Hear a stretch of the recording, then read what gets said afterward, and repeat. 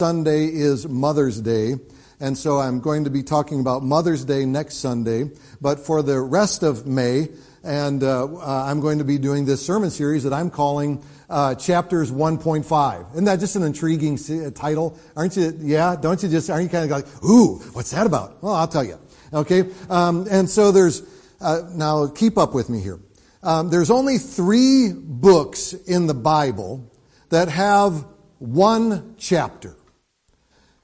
Technically there's 5, but I'm going to say there's 3. Now the reason I say technically there's 5 is because there's 1st, 2nd, and 3rd John, and 2nd and 3rd John only have one chapter each in them. But because it's 1st, 2nd, and 3rd John, I lump it all together and I say that one's John and it's got more chapters in it. But there's 3 other books. There's the book of Jude has one chapter. The book of Philemon has one chapter. And the book of Obadiah has one chapter. And then, you know all of the books of the Bible that have 2 chapters, right?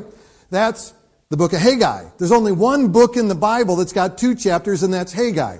And it is way too exhausting to actually preach out of 2 chapters of the Bible. So when we get to Haggai, I'm only going to preach out of chapter 1 of Haggai. That's the 0.5. You get it? 1.5. So I'm going to be doing the ones and then the 0.5 of Haggai, and that'll be at the end of the month. And if I still work here, as you guys look at me.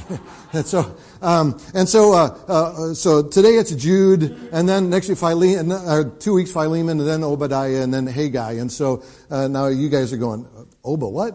Who's Haggai, huh? That's a Bible book? Yep, it is. So you can look those up and you can read through those. And so that's the sermon series that I'm going to be kind of jumping into, okay? And so today it's Jude. And who is Jude? That's a great question. Who's Jude? Jude is Jesus' half-brother.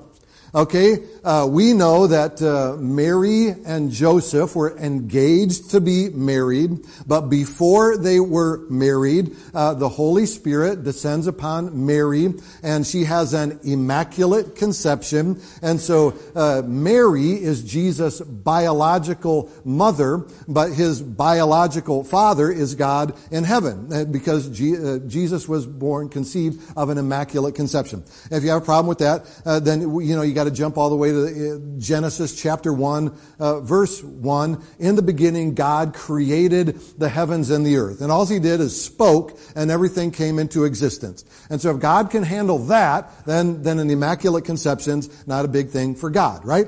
And so, but then Mary and Joseph, they get married, and Mary and Joseph have other children. And Jesus, according to Scripture, has got about 4 other brothers. And one of his half-brothers, they share Mary as their mom together, is a guy named Jude. Now, none of Jesus' brothers believed that Jesus was the Messiah.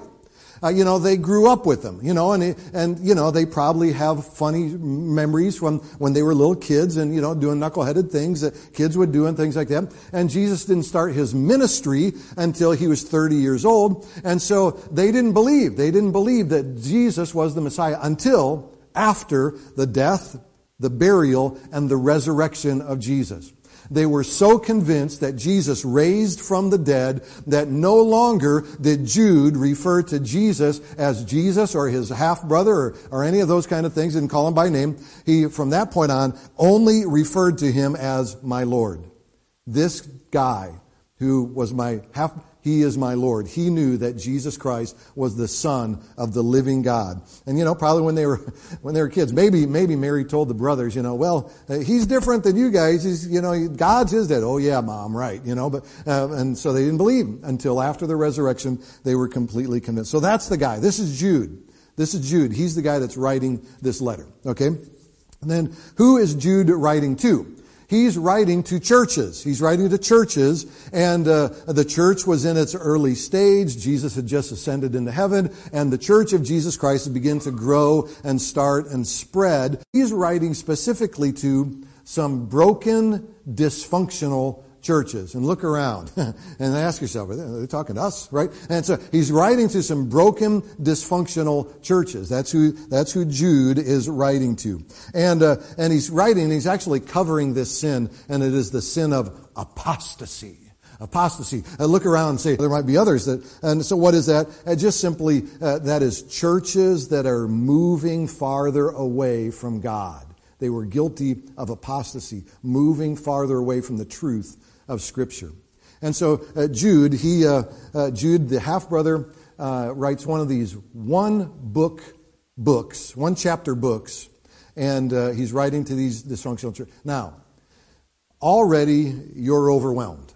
And there's a lot of information there. And so you're all ready to play Bible trivia like you've never been ready before. But before we go any further, I'm just going to ask that you will bow your heads.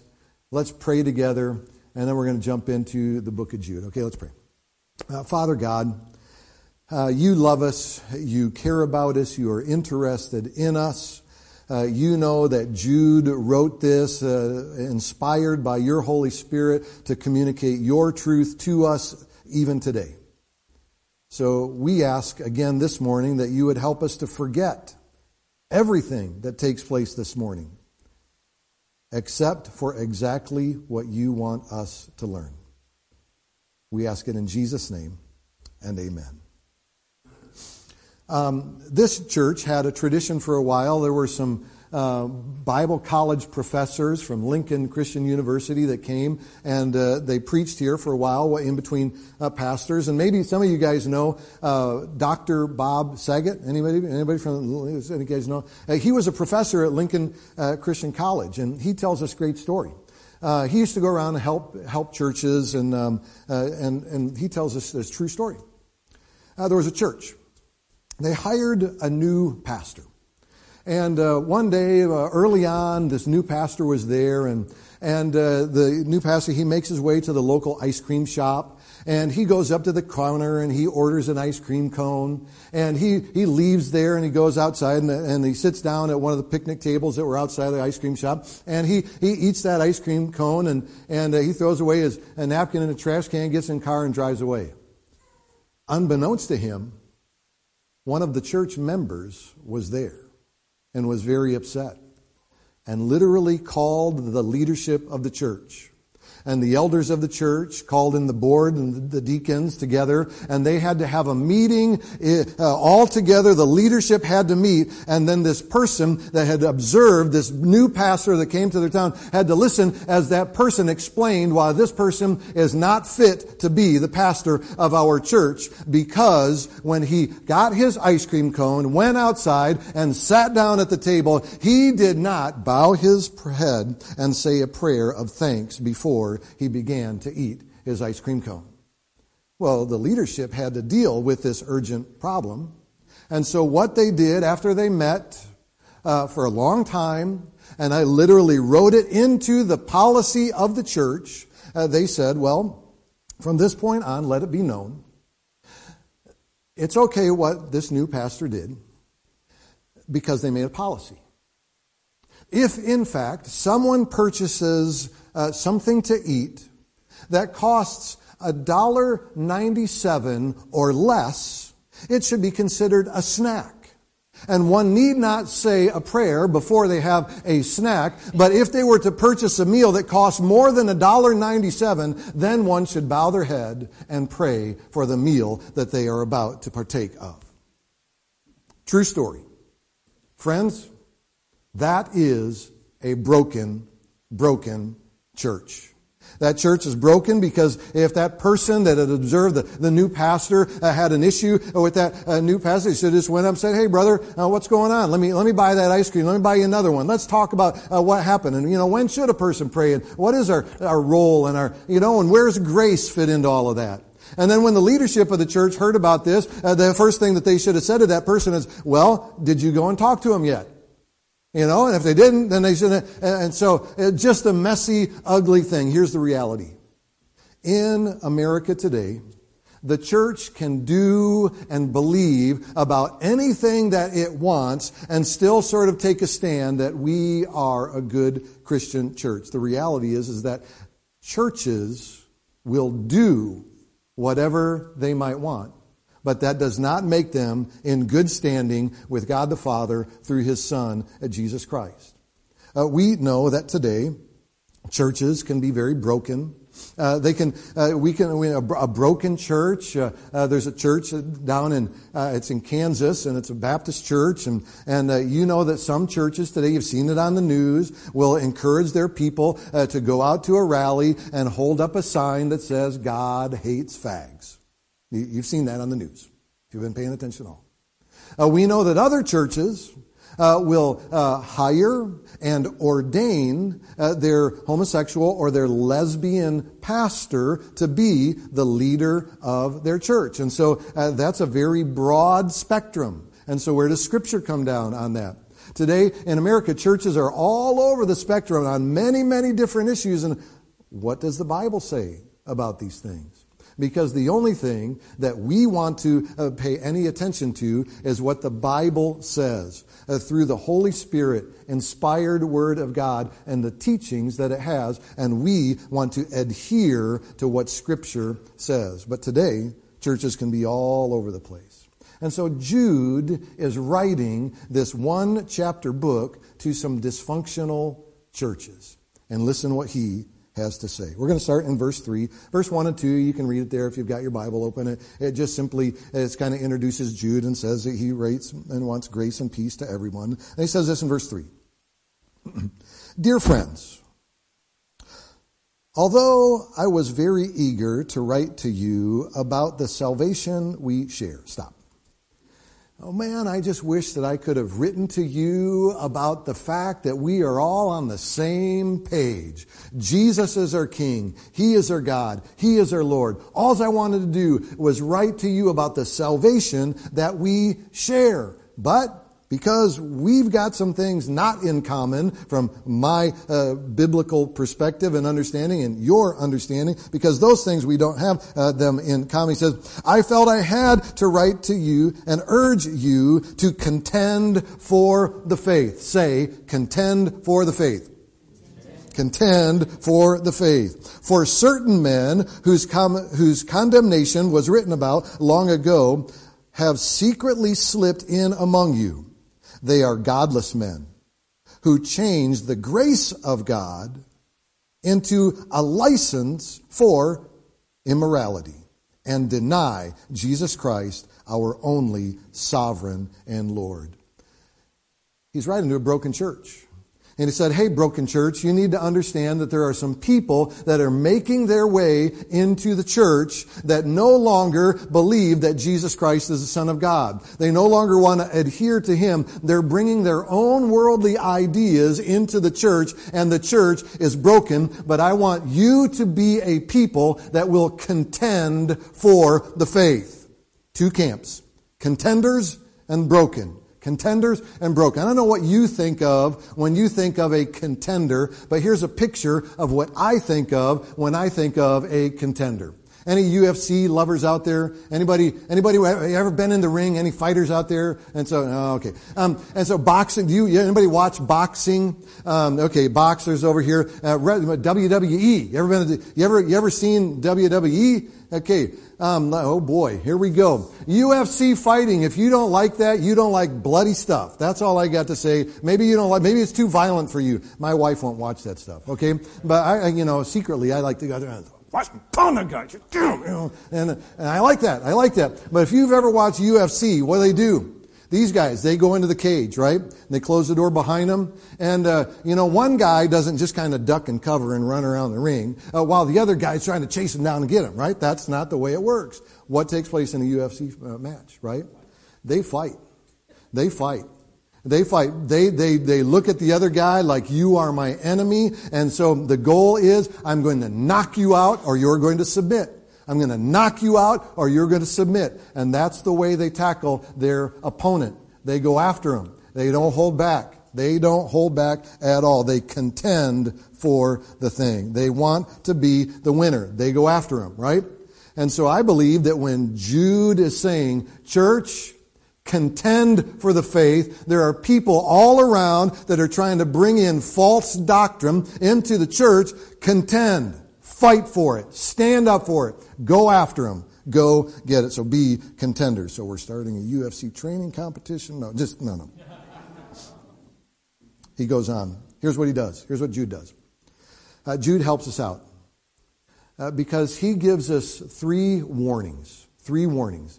He says, if you think this is a game, you think I'm taking this lightly, he says, you pay attention. You're either going to be a broken church or you're going to be contenders. And if you think I'm joking about this, he says, watch this. And then he gives three warnings against being a broken person in the church. Not what I mean when I say that, let me back up. We're all broken, but anybody that's trying to advance an agenda that would steer away from Jesus says, no, don't be that guy. Don't be that guy or that gal. Three warnings against being a broken church. Here we go. First warning. Verse 5. Though you already know this. Now, how can he say you already know this? The churches that he is writing to, most of them used to be Jews. They grew up in the Jewish tradition, and they understand a lot of the Old Testament history. But now they're learning new things that Jesus wants to do it a different way. He says, though you already know this, I want to remind you that the Lord delivered his people out of Egypt, but later destroyed those who did not believe. Later destroyed those who did not believe. You know the story. You know the story. You know that the nation of Israel was enslaved in Egypt. God sent Moses to them to lead them out of Egypt through the Red Sea and across the wilderness and took them over to the Jordan River. And he was going to give them the promised land, the land flowing with milk and honey. And so the nation of Israel came together and said, before we go where God wants us to go, we've got a great idea. We're going to send 12 spies across the Jordan River and into the promised land that God wants us to have, and we're going to go scope it out to see if we can actually take the land. It really doesn't matter that God has told us, I want you to have this land. We're going to go find out for ourselves if we can have this land. And maybe you remember a little song that you learned way back when you were in kids' church, 12 men went to spy on Canaan, 10 were bad and 2 were good. Maybe you remember, maybe you learned the story. And so here's what happened. They sent 12 spies over into the land, the promised land, right? And they came back to give a report to the nation of Israel. And 10 of the spies that went in said, we cannot get in there. There are giants that are in there. And if we try to go in there, that we will be defeated and we'll have to run back to Egypt with our tail between our legs. It'll be a disaster if we try to go in there. But there were 2 guys, Joshua and Caleb. And they went back to the nation of Israel and they said, oh yeah, it's a great place to be. And if God wants us to have it, he will give it to us. And we need to go and we need to take it. We need to tackle it. We need to be there right now. Well, the 10 won the argument. And so because they didn't, everyone that was old enough to believe, everyone that was over the age of 12, they wandered around in that wilderness until they were all dead. The only people that got to go in, Joshua and Caleb, and those that were under the age of 12 years old grew up and made their way into the promised land. So he wasn't messing around. You either do what God tells you to do and be the kind of person God wants you to be. They were destroyed. They were destroyed. He goes on, he says, all right, example number 2, warning number 2, verse 6. And the angels who did not keep their positions, there we go, I can read. That kind of. And the angels who did not keep their positions of authority, but abandoned their own home. And so there's a book. It's a non-biblical book. It's called the Book of Enoch. It's got Old Testament history stories in it and traditions. And then in the Old Testament, there are also stories of the angels that were in heaven. And then also later on in the verses 8, 9, and 10, Jude refers to this thing that takes place in the heavens. In the heavens, about the angels that were there. And there were angels in heaven that led a rebellion, led by Satan. They led a rebellion against God, and they said, we no longer want to submit and do things the way that you want us to do. And Scripture tells us that God even sent the angels out of there, and that they would face eternal damnation and fire. And he says, you're going to send them out of there too. Here's the point. And whether it's the people on earth or it's the people in the heavens, you don't mess with God. If God says, this is what I want you to do, this is the best way for you to live, God does that because he loves us, and we do well to say, okay, God, but I want to just kind of introduce some other things into my life that are outside of your will for me. God says, no. No, my way is always best. I love you more than you can even begin to understand. He gives another warning. Verse 7, he says, in a similar way, Sodom and Gomorrah and the surrounding towns gave themselves up to sexual immorality and perversion. They serve as an example of those who suffer the punishment of eternal fire. Sodom and Gomorrah. You remember that they were involved in sexual activity that was not pleasing to God. And apparently when Jude is writing this letter to the church, there were people that were trying to introduce sexual activity into the church that was not pleasing to God. And so he's warning them. He says you're going to have the same fate as they did. They were destroyed. You'll be destroyed. Now listen. Jude could have written this church and said, church, I just want you to know that God's got laws against doing bad things, and remember those laws. Okay? But he didn't say that. Jude said, here's an example of people doing things that were against God, and God destroyed them. Here's an example of angels who did things God did not want them to do, and God removed them. Here's an example of people engaging in activity that God did not want them to engage in, and He destroyed them. I'm giving you an example, I'm giving you an example, and I'm giving you an example. It's not just because I say so, it's because God has a track record of if I say it, I mean it. Gave him examples. Then Jude does us all a favor. He goes on to list nine different kinds of people. 9 different kinds of people that you don't want to be like or have in your church. 9 different kinds of people you want to be like or have in your church. And here's the list that he does. All right, there we go. Verse 11. Woe to them. Say woe to them. Woe to them that have taken the way of Cain. They have rushed for profit into Balaam's error. And so you got that list there in your bulletin. You can write down Cain. You can write down Balaam's error. They have been destroyed in Korah's rebellion. In Korah's rebellion. So we don't want to be like them, do we? Oh no. Nobody wants to be like Korah. Do you? Tell me. Raise your hand if you want to be like Korah. Who's Korah? Yeah, I don't know either. Okay, Cain, right? Cain says, don't be like Cain. What was the deal with Cain? Remember, God creates the heavens and the earth, and He puts Adam and Eve in the Garden of Eden, and He says to them, be fruitful and multiply. And so we know that Adam and Eve have, their first 2 sons are Cain and Abel, and we know that Cain killed Abel. We read about it in the book of Genesis. Cain killed Abel. Why did Cain kill Abel? All Abel wanted to do was present a sacrifice to God that was pleasing to him. All Abel wanted to do was present something to God. Say, God, I want to please you. I want to please you. I want to please you. But Cain was jealous of Abel's relationship that he had with God. And so when he says, I want to give you 9 examples of people you don't want to be like in the church, this whole idea of jealousy in the church. Sometimes people come to church and they say, man, I wish I could play the guitar like Mike.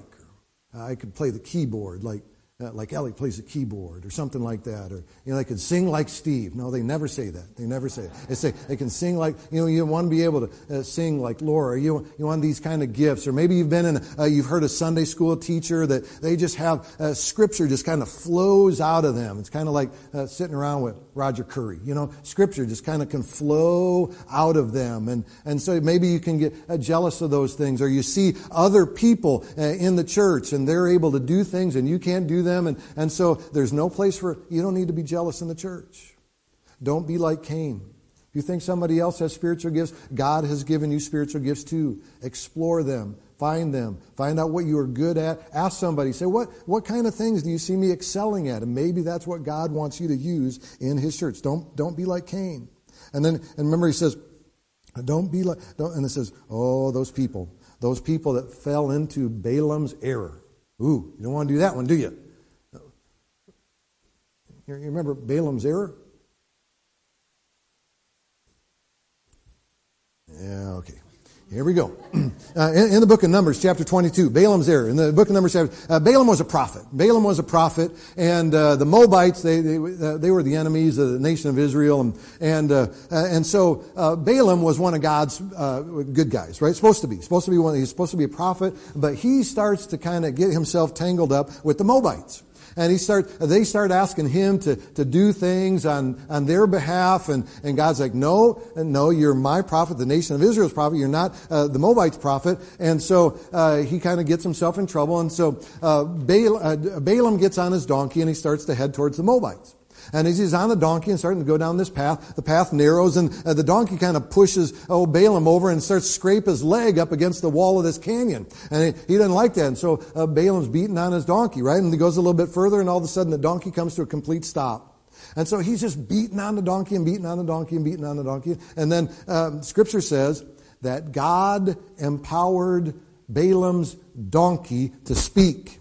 And this donkey turns right back around and looks at Balaam and says, "What are you beating me for? Haven't I always done exactly what you want? Can't you see what's going on here?" And then God allowed Balaam's eyes to be opened, and there was an angel with a sword standing in the middle of the path, communicating very clearly, God does not want you going in this direction. You're moving away from the direction that God wants you to go. Turn around and go back and get right with God. You don't want to be guilty of falling for Balaam's error. Balaam could not see the working hand of God in front of him. Sometimes that happens. Sometimes jealous people in the church can't see the working hand of God. Sometimes churches get together and we've never done it that way before. We can't start that kind of ministry. Who in the world in their right mind would think about putting a UFC cage out in the parking lot and then starting a UFC ministry? Oh, wait, okay. And then all of a sudden you go, no, we can't do anything like that. How could we possibly reach those people but people think outside the box, and then other people start saying, well, should we know? And those things. Maybe God wants to do a movement through His church and His people in a new way, and some people shut that down. That happens in churches. We don't want to be like that. We want to be open and receptive to God's leading if there are things that we are to be doing for His kingdom. Oh, Korah's rebellion. Do you remember that one? Ooh, man, this one. You don't want to do what Korah did. You remember Korah's rebellion, right? Okay, here we go. Beep, beep, beep. We'll back it up. And so the nation of Israel, they had to wander around in the wilderness for 40 years. And they didn't like that. Who would, right? And they were listening to Moses, and Moses was leading them. But Korah said, I'm going to go find 250 people, and we're going to go approach Moses, and we're going to tell Moses, Moses, we don't think that God is leading through you anymore. We're not convinced you are still communicating with God anymore. I think His hand of leadership is off of you, and so we're not going to pay any attention to you anymore. And so we're going to lead. We're going to be the leaders from now on. And Moses said, okay, I get it. I understand. You don't like what's going on here. He says, so let's work this out. He says, tomorrow, you can read about it. Numbers chapter 16. You can read this story. It's a great story. And he says, tomorrow what we're going to do is, why don't we have a little prayer meeting tomorrow morning? So he says, you all go out there and get your 250 people, and we're going to meet tomorrow morning. Before we meet, I want you and all of 250, I want you to get all your families, and I want you to get your tents, and we're all going to gather right out kind of in your neighborhood out here in the wilderness, and you guys are all going to be here. You guys are going to be here. And so the next morning they all met. He said, why don't you guys go ahead and fire up some incense out there, and we'll make sure that God's paying attention and things like that. And he says, now before we get this meeting started, I'm gonna pray. Okay? And then Moses prays this prayer.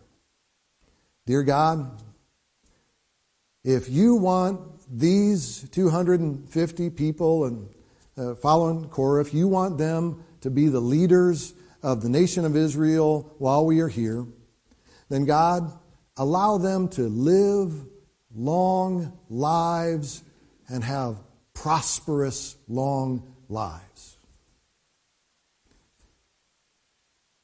But God, if you do not want them to be the leaders of your people here, then in a new way, remove them. And then he says, amen. No longer, well, I don't know if he says amen. It doesn't say he said amen, but we conclude our prayers. And he concludes his prayer. And no sooner does he conclude his prayer, the earth opens up. And Korah, and the 250, their families, and their tents, and everything that had anything to do with them just fall into this giant hole in the ground, and the ground folds back up over the top of it, and there's nothing there but a big sandbox. Gone. All of them. Out. Now, you don't want to fall in the way of Korah.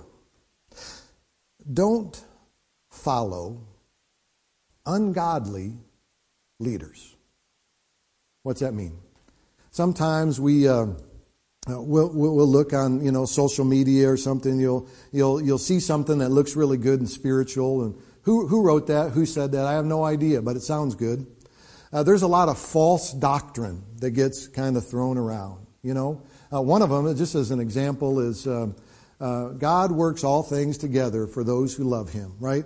And people that are a long way away from God will say something like that, and they will say to themselves, well, I must be in this situation because this is just a part of God's plan. No, the reason that you're probably way off, far away from God, and in that horrible situation is because you ran through a lot of red lights and you broke through a lot of barriers that God never wanted you to go through in the first place. And so you don't end up in that horrible situation, and God didn't put you there so that He can bring you back to here. A lot of times we get in those bad situations because of things that we did.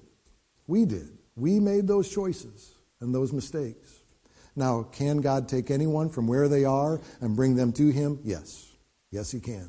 But God didn't do that to you so that He can use that in you. A lot of times there's sin, and it's simply because there is sin, and we are tempted.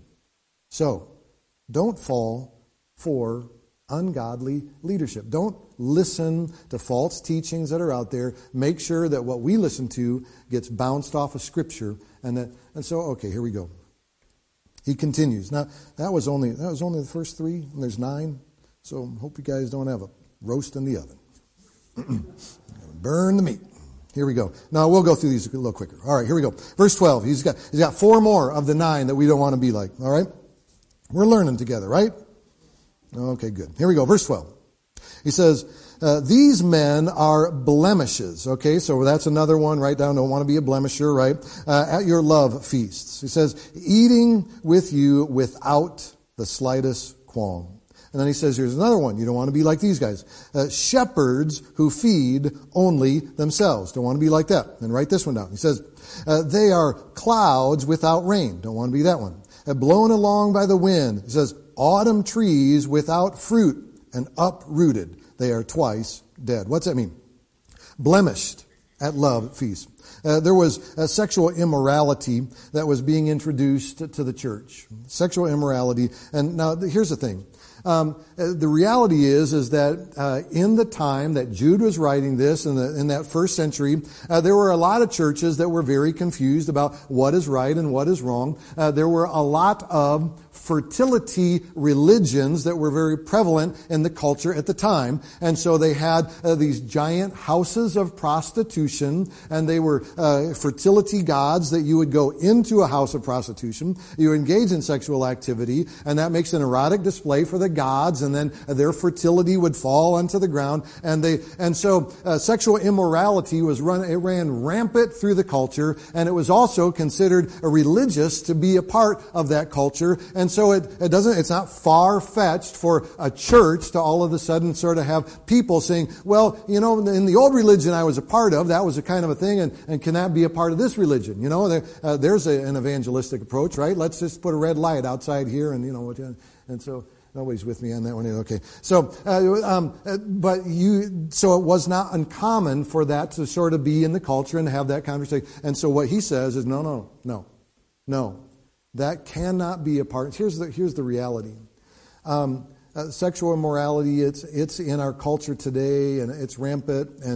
And here's the reality, is that today in our culture, and the LGBTQ community has a very loud, strong, powerful voice in our community, and the media supports and promotes their agenda. But here's the thing about that, is that when God created mankind, when God made our biology, biologically there are only males and females. I don't know if you're watching the news this morning, and I don't want to go too far off into the weeds, but Caitlyn Jenner is running to be the governor of California. And there was an interview that they did, just a real quick interview. And initially, Caitlyn Jenner came out and was asked the question, should transgendered males, biological males that transition to being females, should they be able to, in high school, should they be able to participate in the girls' sports teams? And for many years, Caitlyn Jenner has said, yes, kids that are born biologically male, when they're in high school, if they want to transition to be a female, they should be able to run, so that a boy born biologically a boy should be able to run on the girls' track team, if so desired. But there was a controversy because they interviewed him just again this last week, and he has reversed his position. And so in the media, the media loves it when politicians reverse their position, because then they do the big gotcha story kind of a thing, right? They kind of like that kind of stuff. But here's I say all of this to say this. The Bible says that God first created man, and He gave man a certain biological reproductive system. And then He created female, and He gave them a reproductive system. And then it requires both of them to create life. And that statistically, all of the psychological research that has been done says the most successful, productive children in the world are children that are born into a traditional nuclear family, that have a mom and a dad, and they raise that child, and it works and it works and it works. Now, here's what we know. Not everyone gets to be born into a family that way, but that is always God's design. That is always God's design. Now, things kind of move away and people change, but Scripture never changes. And so we need to understand that the Bible teaches there are men and women, and that they are valued in and of themselves. And that is the only sexual relationship in the context of a marriage that God ordains and says this is healthy and this is right and that this is good. And that beyond that, everything else, sexual immorality. Now listen, you can be heterosexual, you can be married to a loving spouse of the opposite sex, and still be guilty of sexual immorality. When our eyes wander and when we're guilty of lustful thoughts, and that's sexual immorality too. And so we don't get to look at any one group of people and say they are more sexually immoral than another group. We all have to conform to be the people that Jesus wants us to be. And the church today needs to communicate lovingly, honestly, that God has a plan and a way to do things, and we do well to do what God wants us to do. All right. Listen up. Blemished in the love feasts. Don't want to be that guy. Shepherds who feed themselves. Ignoring sheep, not seeking the lost. We don't want to be a church that only feeds. We get together, we're all good. We need to know there's a community of people that don't know Jesus. We need to do everything that we can hey, I got an idea. I want to invite you guys to something. Today's the first or second? Second. So tomorrow's the third, fourth. So Wednesday's the fifth, right? May Tuesday is May the 4th be with you, right? Star Wars Day. But Wednesday is Cinco de Mayo. Wednesday is Cinco de Mayo. And the kids club, they're going to be making tacos, and they're inviting all of the church and all of the parents. They're inviting all of the parents from kids club to come and have a Cinco de Mayo party on Wednesday at 5 p.m. Y'all are invited to come and have tacos here at the church. Say amen. Yeah, there we go.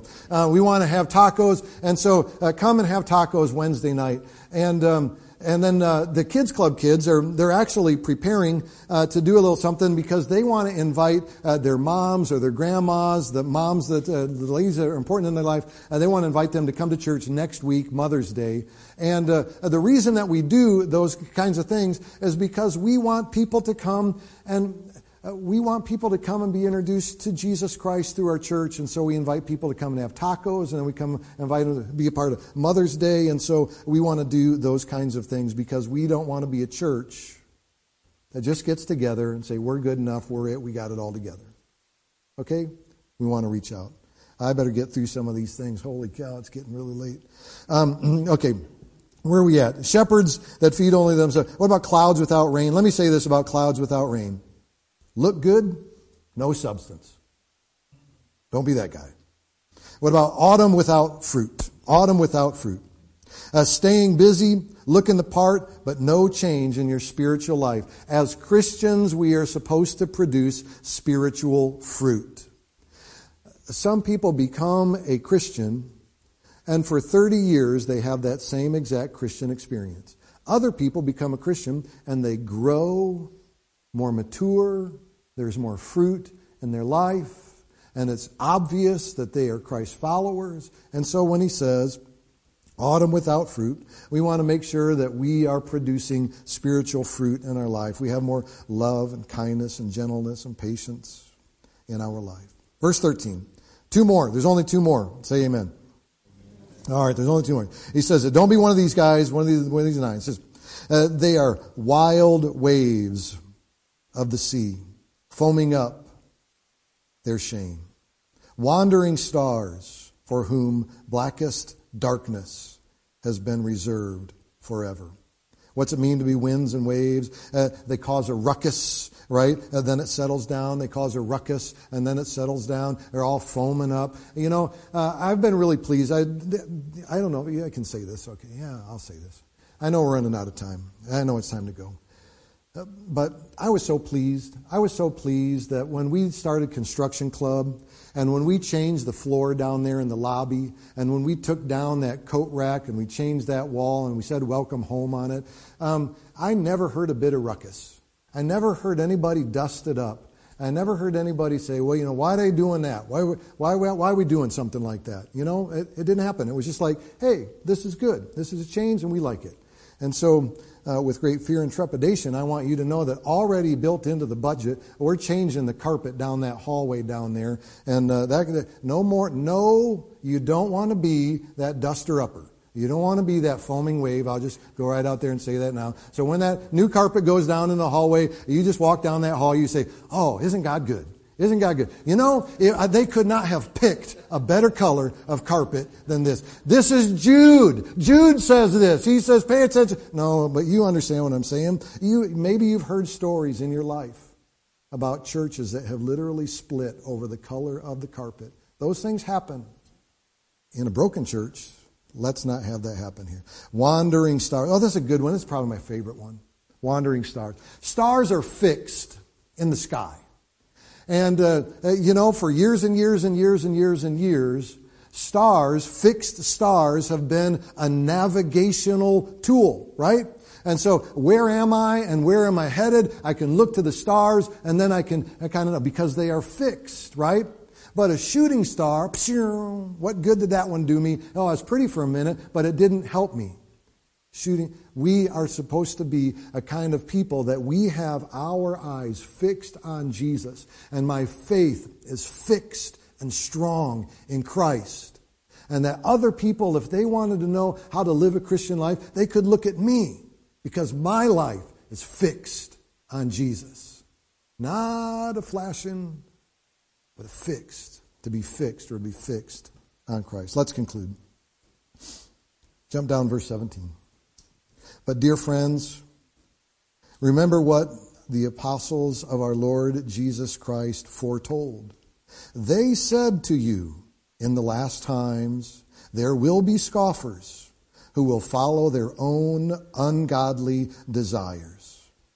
These are the men who divide you, who follow mere natural instincts and do not have the Spirit.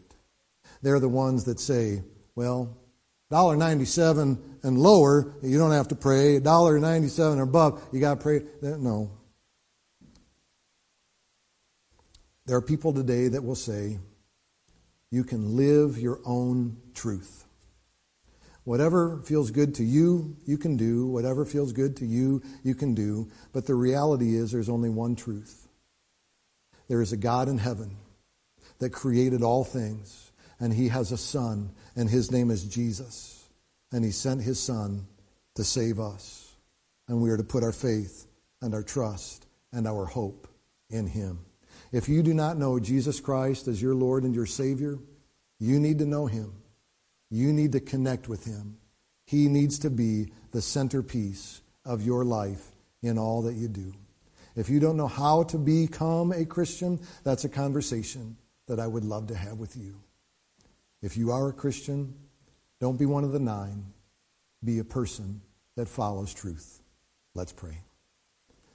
Father, thank you for the gift of your Son, Jesus. Help us to live for Him. We ask it in Jesus' name. Amen.